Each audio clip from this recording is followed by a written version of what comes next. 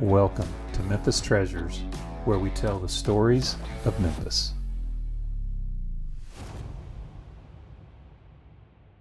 My guest today is former Shelby County Sheriff and Shelby County Mayor, Bill Morris.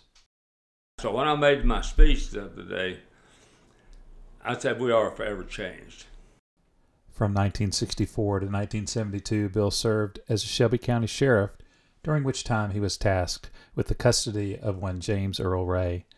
The methods used during the transfer of Ray from federal authorities to the Shelby County Sheriff's Department and back again were groundbreaking for their time and are still being used by the Bureau of Prisons to this day.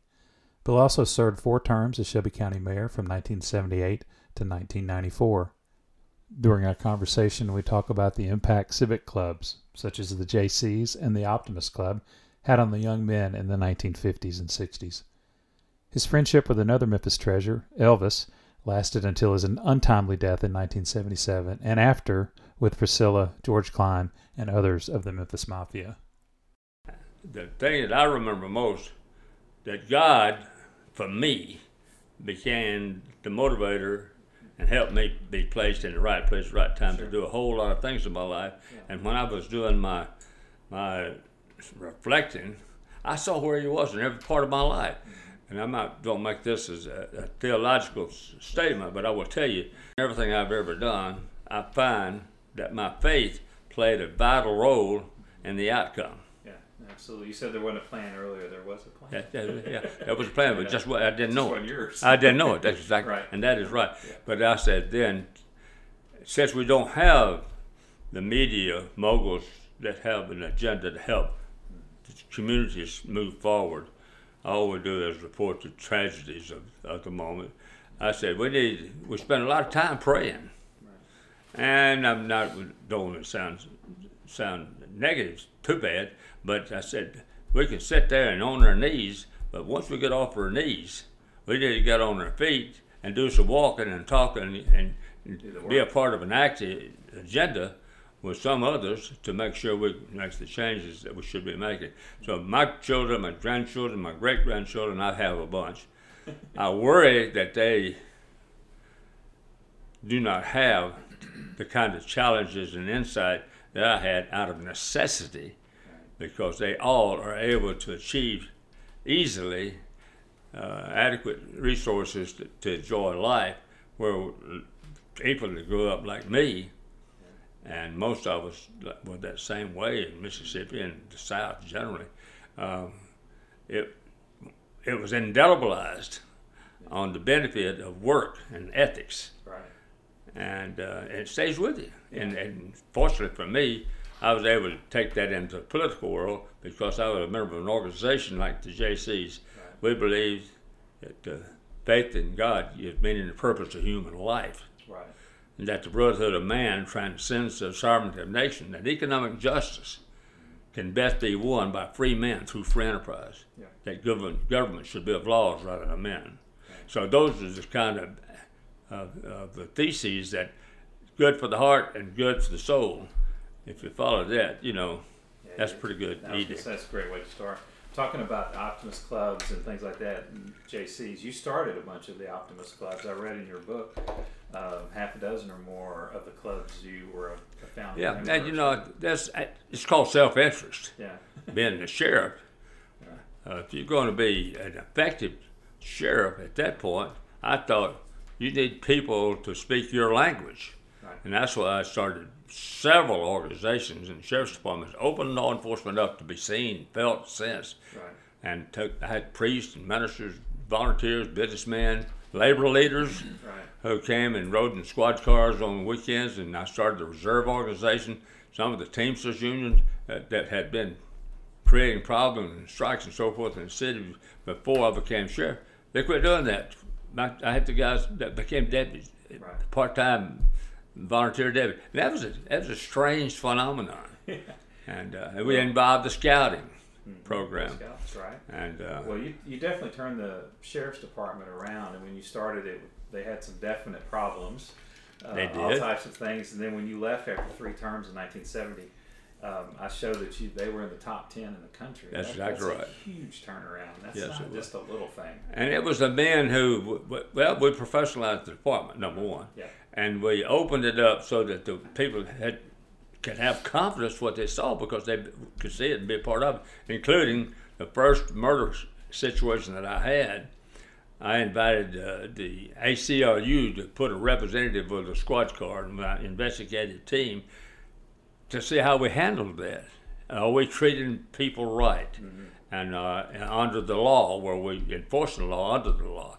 And a guy named Hugh Stanton, back then, became a very good friend over there and went to legislatures, as a matter of fact. And he used us as an example many times about how that you can trust what you can see and feel and sense. Well, I remember, I was reading your book, some of the things that stood out. I didn't know that you were in charge and created Safety Town, which I remember like it was yesterday. I did. It's been a long time since I went through that program, but I do remember that. That was such a great thing. Junior Deputy Program. That Junior Deputy Program. I see people today that walk up to me and show me their badge. I wish I had mine. From the 6th grade. Yeah. Oh, yeah. I remember seeing it out there and on right there at Southland Mall. Yeah. Drive by and still see it in the parking lot. We did one there and we did one in Parkway Village. But the Junior Deputy Program was on a Sunday afternoon, and we had the Supreme Court Justice of Tennessee show up stood on the platform on the big flatbed trailer on the big parking lot, and every school class and stood separately together with their teachers. And I've got great photographs of that, and just incredible to see. But to me, that was as far as the legacy of teaching kids. Every one of those kids went through a program 6 months in the 6th grade, and they got fingerprinted, and I got the Junior Deputy Manual that they read about what was right and wrong, the laws and what have you. And it was like me when I became national chairman of the Cub Scouts of America. My committee took the Cub Scout handbook and had it evaluated about readership. And it was a 12th grade level reading. And one of the things I did then, I had it rewritten so that it would fit a 12-year-old, 11-year-old, 10 years old people, as opposed, because a lot of parents couldn't understand it. Sure. And after that, then we had the promotion thing done to that. But it's common sense stuff, Mark, that makes a difference in the humanity of all of us. All of us, on any given day, there's not 2 cents difference in of us. All we want to do is enjoy the freedom of America. Right. We always want to enjoy our family. We'd like to make enough money to have a house, a home, and car, those kinds of things, and have decent food, and not have to worry about whether or not we're going to be able to make it next week on the pay we get. I mean, achievement to me is always just about that level. And so instead of me spending time trying to make more and more money, as you lost on the book, and we just talked about that today, there wasn't an organization in town that I didn't have some type of involvement with at one point or the other. I don't know how you made the time. And so, I read that book. I don't either, but... You must have more hours in the day than I do. Yeah. But I spent the year I became Tennessee's Outstanding Young Man of the Year, JC, I had logged 1,800 hours or something like that in volunteer work. But we had 100 projects going on in JC's at that time. Everything from bicycle safety, safety, all those kinds of things that we did. But we don't have that now.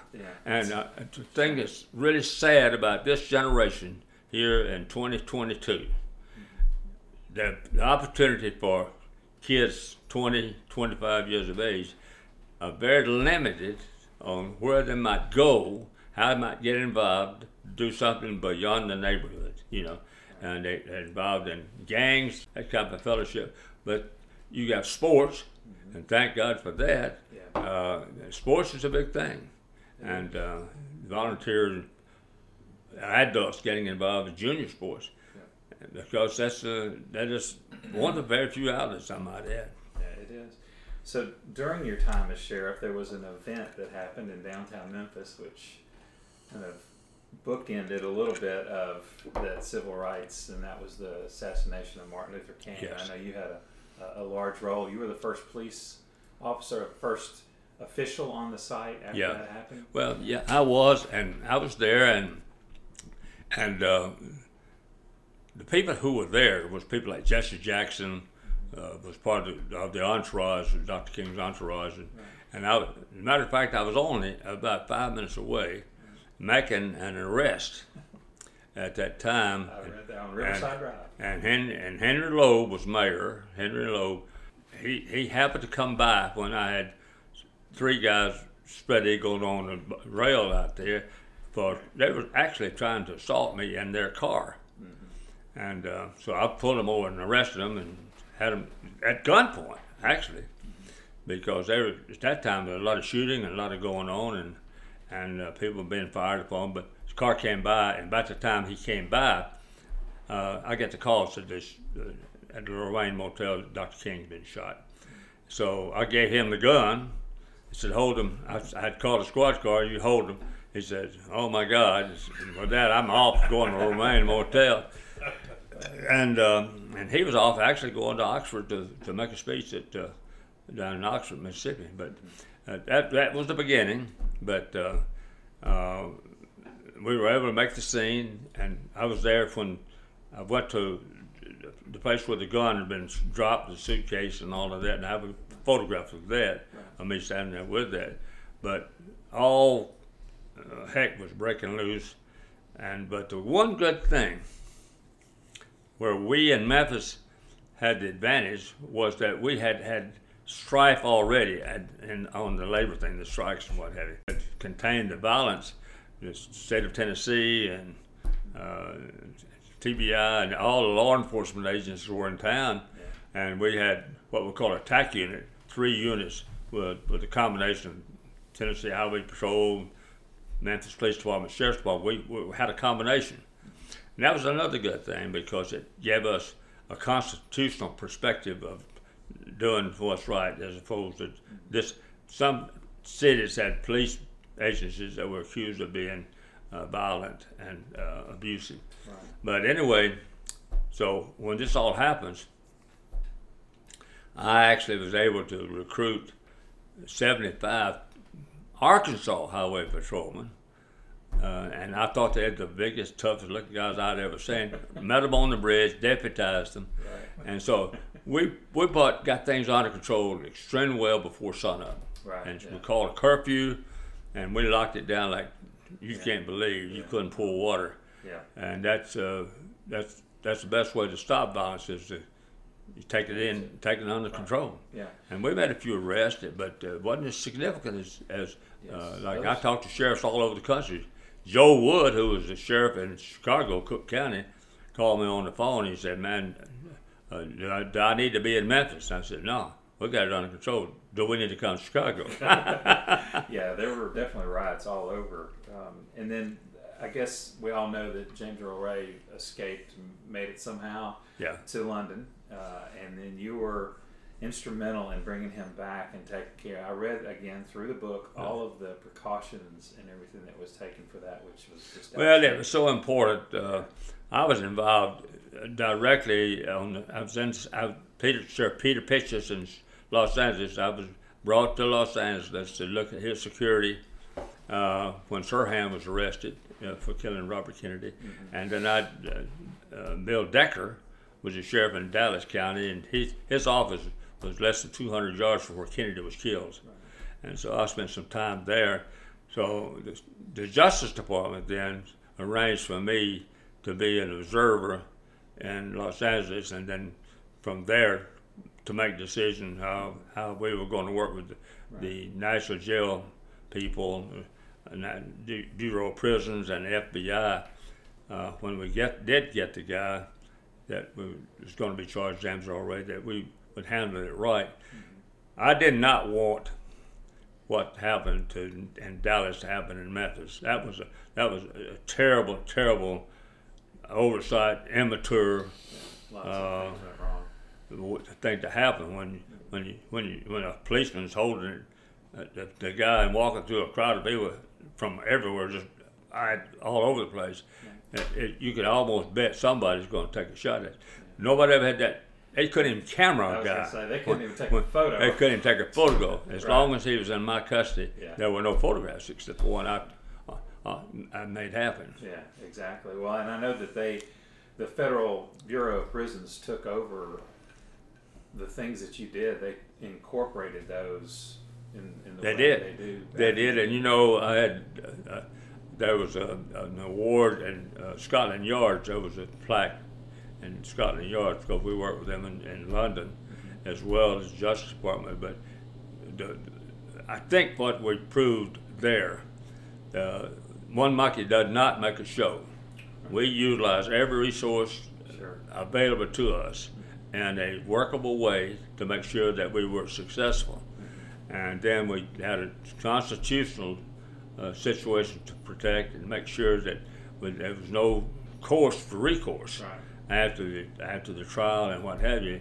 And I was very proud of that because it's not what I knew, but what all of us knew collectively. And so I have upstairs, right now, every step that we took and the reasons why we took it. Well, I want to read a quote that Gerald Frank said in his 1972 book, An American Death, the story of MLK assassination. He says of you, the kind of a man who would walk alone down the center of the street at high noon. I think that's pretty telling. He didn't say which direction I was going, did he? He did not, but I think that sums up that entire situation and event in my mind. Just the amazing way that was taken care of. And again, like Gerald Frank was an interesting guy. Yeah. Matter of fact, he's a fabulous author. He wrote Judy and I'll Cry Tomorrow and Boston Straggler and all. So he spent some time at my home from New York, and he wrote a book called American Death. I don't know if you've read that or not, but it's an interesting work. But he's wrong about his analysis. And so before he died, I got a call from him, and I met him in Philadelphia for a national convention, Attorney General's convention, and he said, I want you to give me a chance to correct my assumptions. And the assumptions where I said he was wrong, he said there was no conspiracy between and the assassination of the king. Well, there is no such thing as no conspiracy. There was other people involved. Yeah, more collusion. Collusion is a better word if you don't have the exact evidence. Right. But he agreed on the collusion concept. And then I gave him some parameters on how this collusion came about.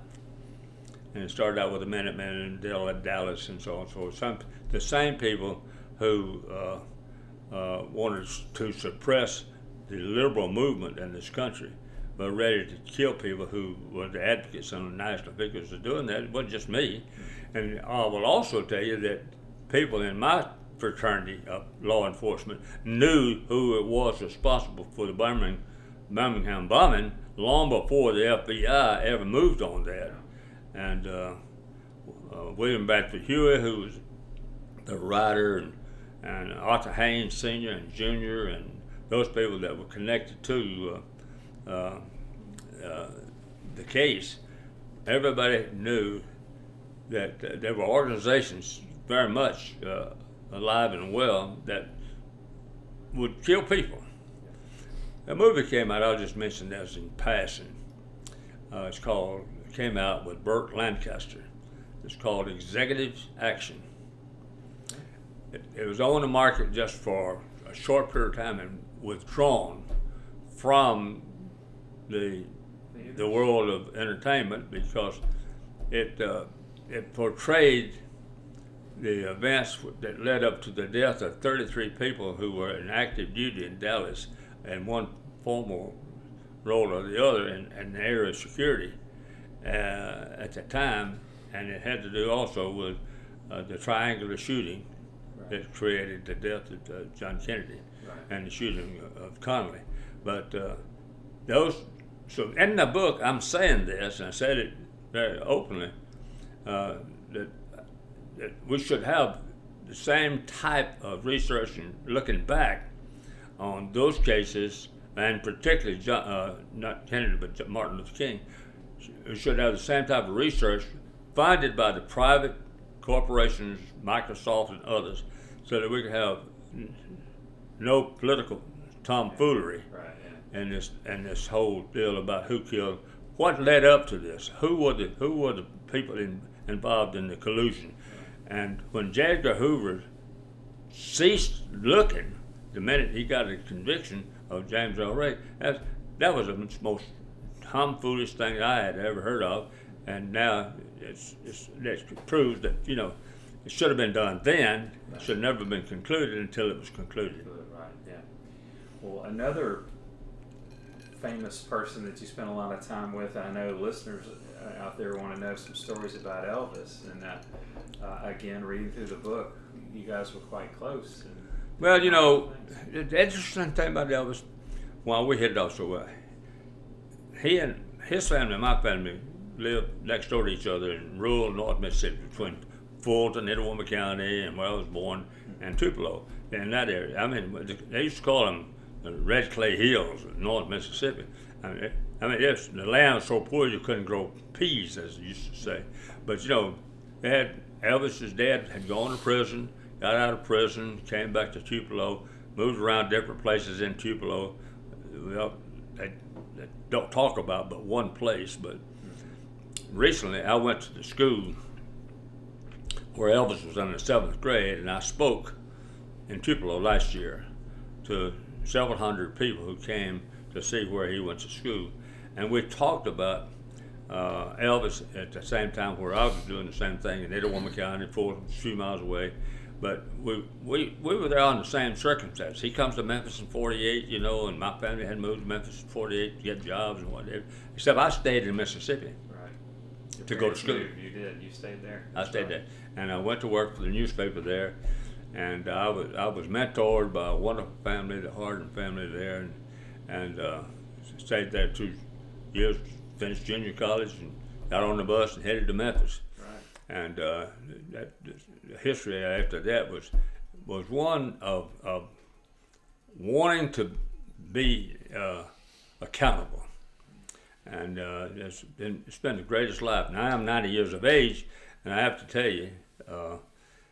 There's not been one step of my life that hasn't been exciting for me, because every step has been better than the last step. Well, I know that like you said, you spent some time with Elvis, and I think he was a big part of what you had went through. I guess you were you mayor at that time, or was that before? I guess that would have been before you were mayor. I made him a deputy. Yeah, in 1965. Right. Yeah, you were still sheriff. So we'll go back. Matter of fact, I was at his graduation from high school because my wife was in his class at 1953, and I went to his graduation, and it was never will forget sitting up in the loft. I worked at a grocery store in North Memphis where his girlfriend lived and my wife lived, and we knew everybody.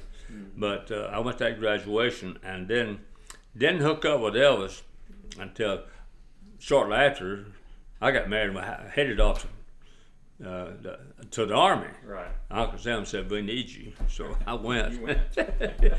Well, I primarily went, and I just being the right thing to do. And my wife was pregnant, and I didn't have any money. Sure. And I was going to the hospital, going to the Army, and not have any insurance, and that's where my first son was born in Columbia, South Carolina, Fort Jackson. Yeah. But Elvis and I hit it off so well. We spent a lot of time together when he was in town and back and forth, and it was in before that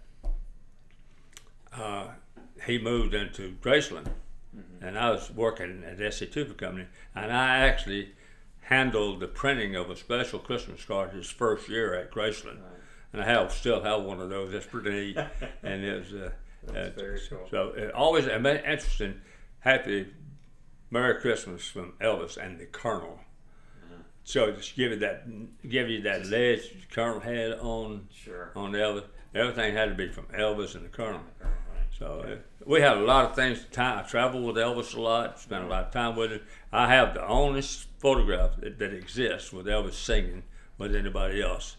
And in existence, I have that here and I singing in Las Vegas. Right. Yeah, how great they are. Yes. Yeah.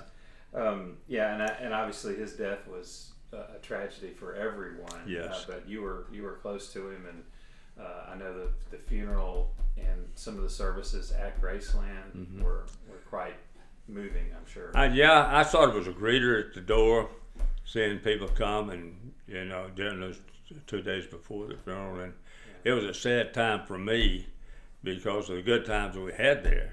A lot of times late at night, having dinner at 12 o'clock at night and going to the movies and what have you. Right. But he was, to me, Elvis Presley was and is one of the greatest people I've ever known for all the right reasons. He came from such an incredible, humble environment to have such a strong and abiding personal faith. And we talked about it a lot as we traveled. I would sit with him at the movies, and I would sit with him on the plane as we travel around, and invariably it came up. And he was a great patriot, I might also add. Yeah, And General Bradley lived next door to him in California, and he loved visiting, walking over and having a visit with General Bradley. Yeah, wow. That's a long way from being a corporal in the Army. A little bit. Another thing that I read in your book, which just made me smile, is I didn't know that you were responsible for the "Do you know where your children are?" I did. At 10 o'clock at night. You'd hear that. They still say that today. They do. They quit for a long time. They did. And it's back. And but it was the right thing to think about it. Yeah. But the difference was then and now. If we were out at 1 o'clock at night, 12, and somebody's underage and out doing the wrong thing, right. They didn't just get picked up.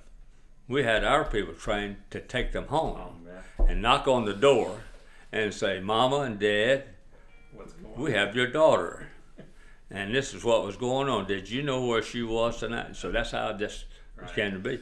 And then if we got a good answer, we settled it right then. If we didn't get a good answer, we would cite, meaning give them a notice to appear in court. Right. We'd have them come down, and you know what we did then? We charged some people with contributing to the delinquency of a minor. Yeah. And now we get kids picked up at 15 for killing somebody, and the parents don't even go to court. Right. Yeah, it's a little bit. So that's how big the difference is. Yeah, it's definitely a difference now. Well, I again, reading through the book, I don't know where you kept all of the citations and awards and things, but they're in the hundreds. Apparently. Yes, they are. And they're on bookshelves and boxes. Many of them I photographed them and stood plaques away because storage. But I didn't display them all. But there's some important to me that I still have. Yeah. Nobody's going to do anything with them. That was personal at that point for me. Yeah. If we could use them as a demonstration of the importance of leadership, we did. Right. But now, the importance of leadership, there are not many people talking to organizations or groups of people or conventions. And certainly, if you look at your high schools and colleges and academia, leadership is seldom talked about. Yeah, in the right way. And how do you use your education? Yeah. To what end? To what? How you going? Is this a part of the future, other than the academic world is so important if you can use that to further mankind. Yeah. Well, speaking of awards, I know that Elvis won a lot of awards, but he mentioned in several different places that the Outstanding Young Man of the Year award that he won in 1971 he showed up for that. He didn't usually normally do these, and so I think that was one of his most important ones. What is your most important award that you got? Well, that was one of them. Okay. Because I would tell you, Elvis would not. He's been used so much. Sure. And so I talked to Elvis about this award on behalf of the Memphis JCs, and I said, explain to him what it was all about. And he finally decided to accept, not only to accept the award, but to host the other honorees at his home in Memphis. He was nervous as a cat, but it was so real for him. We had a wonderful time, and he had a special watch made up with his name on the bezel to present to the people who participated. And the JC organization raised the money and did all of this, and until that award he received, until his dying day, was with him wherever he went. Yeah. And it was non-monetary, sure, but to him it was one of the greatest honors because it was about his personal accomplishments, his personal quality of life, what he was all about. And nobody in the JCs used that to profit. Yeah, right.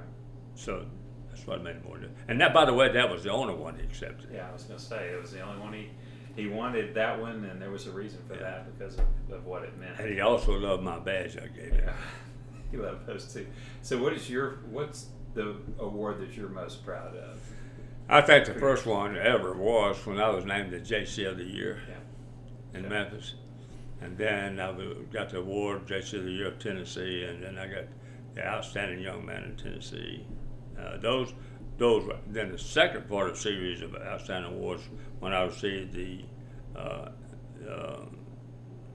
Scouting Awards, all my Scouting Awards. I used all the way up the ladder, the Silver Antelope, Silver Beaver, and all those awards, because I traveled all over the country selling the idea that if you're a parent and if you join a scouting unit with your son, I'll guarantee you that's the best insurance policy you'll ever have today. It'll never be a problem for you. Yeah, I read that. Yes, that's absolutely true. Again, civic clubs and things are not what they used to be. And no. That's a missing part of today's society for sure.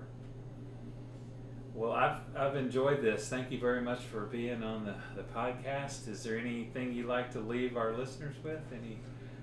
No, other than the fact that I've lived a life that has been so blessed, but in comparison, a lot of other people, in terms of economics and whatever, it pales. But I don't know of a thing I would change in my life. I had the opportunity. My wife was, Jay said, and at 61 she had a stroke in this house where we are tonight. Yes. And that's I was ready to retire basically, but she had this stroke and totally incapacitated, and I had the privilege of being able to spend 19 years caring for her, and I saw that as the most redeeming opportunity that anybody could ever have, is to have that kind of love and care. And that to me is, if I were to say what was your greatest success, it was that I was able to help sustain, with God's help, her life and let her die peacefully. Well, I think that speaks an awful lot as to who you are. And again, I appreciate you being on the show. Thank you very much. Thank you, Mark. I hope you enjoyed this conversation with Bill Morris as much as I did. The Memphis Treasures team appreciates his willingness to speak with us and his generous hospitality. If you haven't already subscribed to Memphis Treasures where you get your podcast, please do so. Like us on Facebook and visit our website at memphistreasures.org for more stories, blog posts, and future episodes.